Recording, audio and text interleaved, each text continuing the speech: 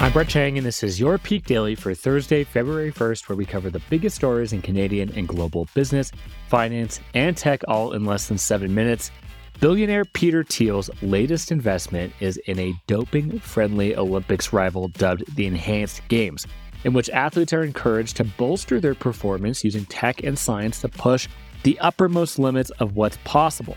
While turning a blind eye to performance-enhancing drugs in any sport may seem a bit far-fetched, Russian coaches have actually been soft launching the concept for years. I'm not sure if this is going to work or if it will ever even come to fruition, but if it does, you know that I'll be cheering for Team Canada in the Enhanced Games, and I hope that they dope as much as possible. Anyways, it's all very confusing, Peak Pals.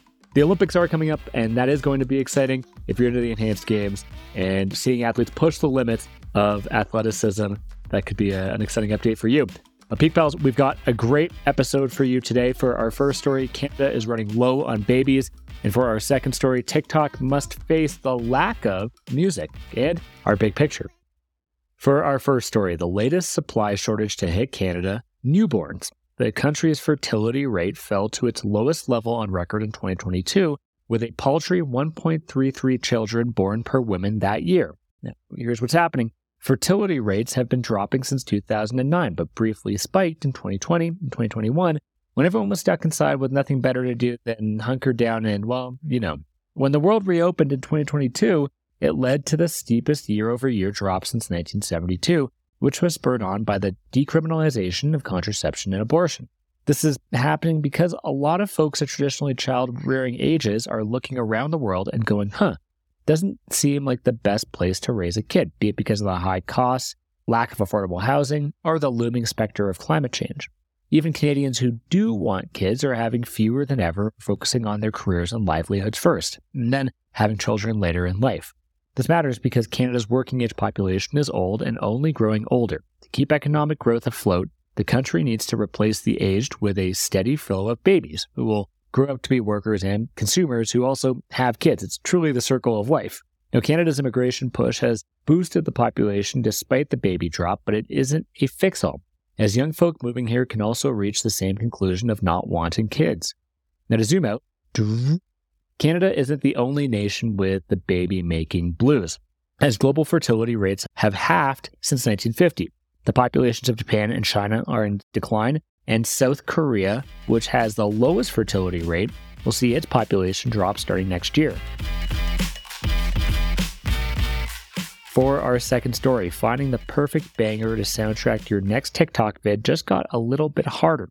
That's because Universal Music Group, the world's biggest music company, is pulling its entire catalog from TikTok after the app failed to extend its licensing agreement.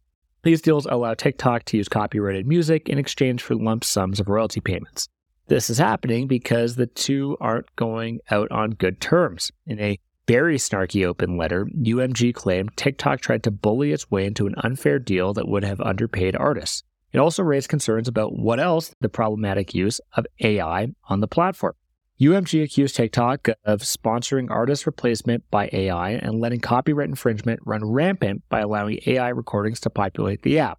This matters because TikTok depends on music for its creators to soundtrack addictive videos and drive viral trends. The disappearance of UMG's catalog will cause a seismic disruption to the app's experience, with users losing access to literally, it's figuratively, every musician.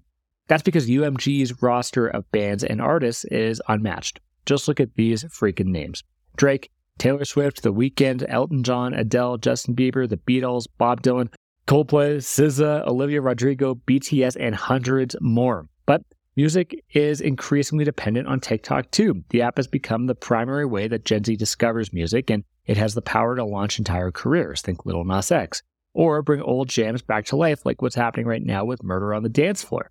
It's at the point that the average length of hit pop songs is the shortest since the 1960s, partly because artists are trying to make music optimized for TikTok content. Next, TikTok Music, a streaming service meant to compete with Spotify, launched in select countries last year. The company is also testing an AI song generator. Without UMG, though, these initiatives could be DOA, especially if other major music labels share UMG's concerns. And for our big picture, Canada's economy shows signs of life. The economy grew 0.2% in November, its first expansion in 6 months, with preliminary data projecting 1.2% growth for the last quarter. This surprising growth gives the Bank of Canada a little wiggle room to keep interest rates higher for longer and has some experts cautiously optimistic about a soft landing. FTX to repay customers. Against all odds, the defunct crypto exchange said it plans to fully repay the billions in customer funds that vanished when the company went kaput. FTX is now going through the process of determining which claims are legit and how much it owes. It also said that attempts to restart the exchange have been abandoned.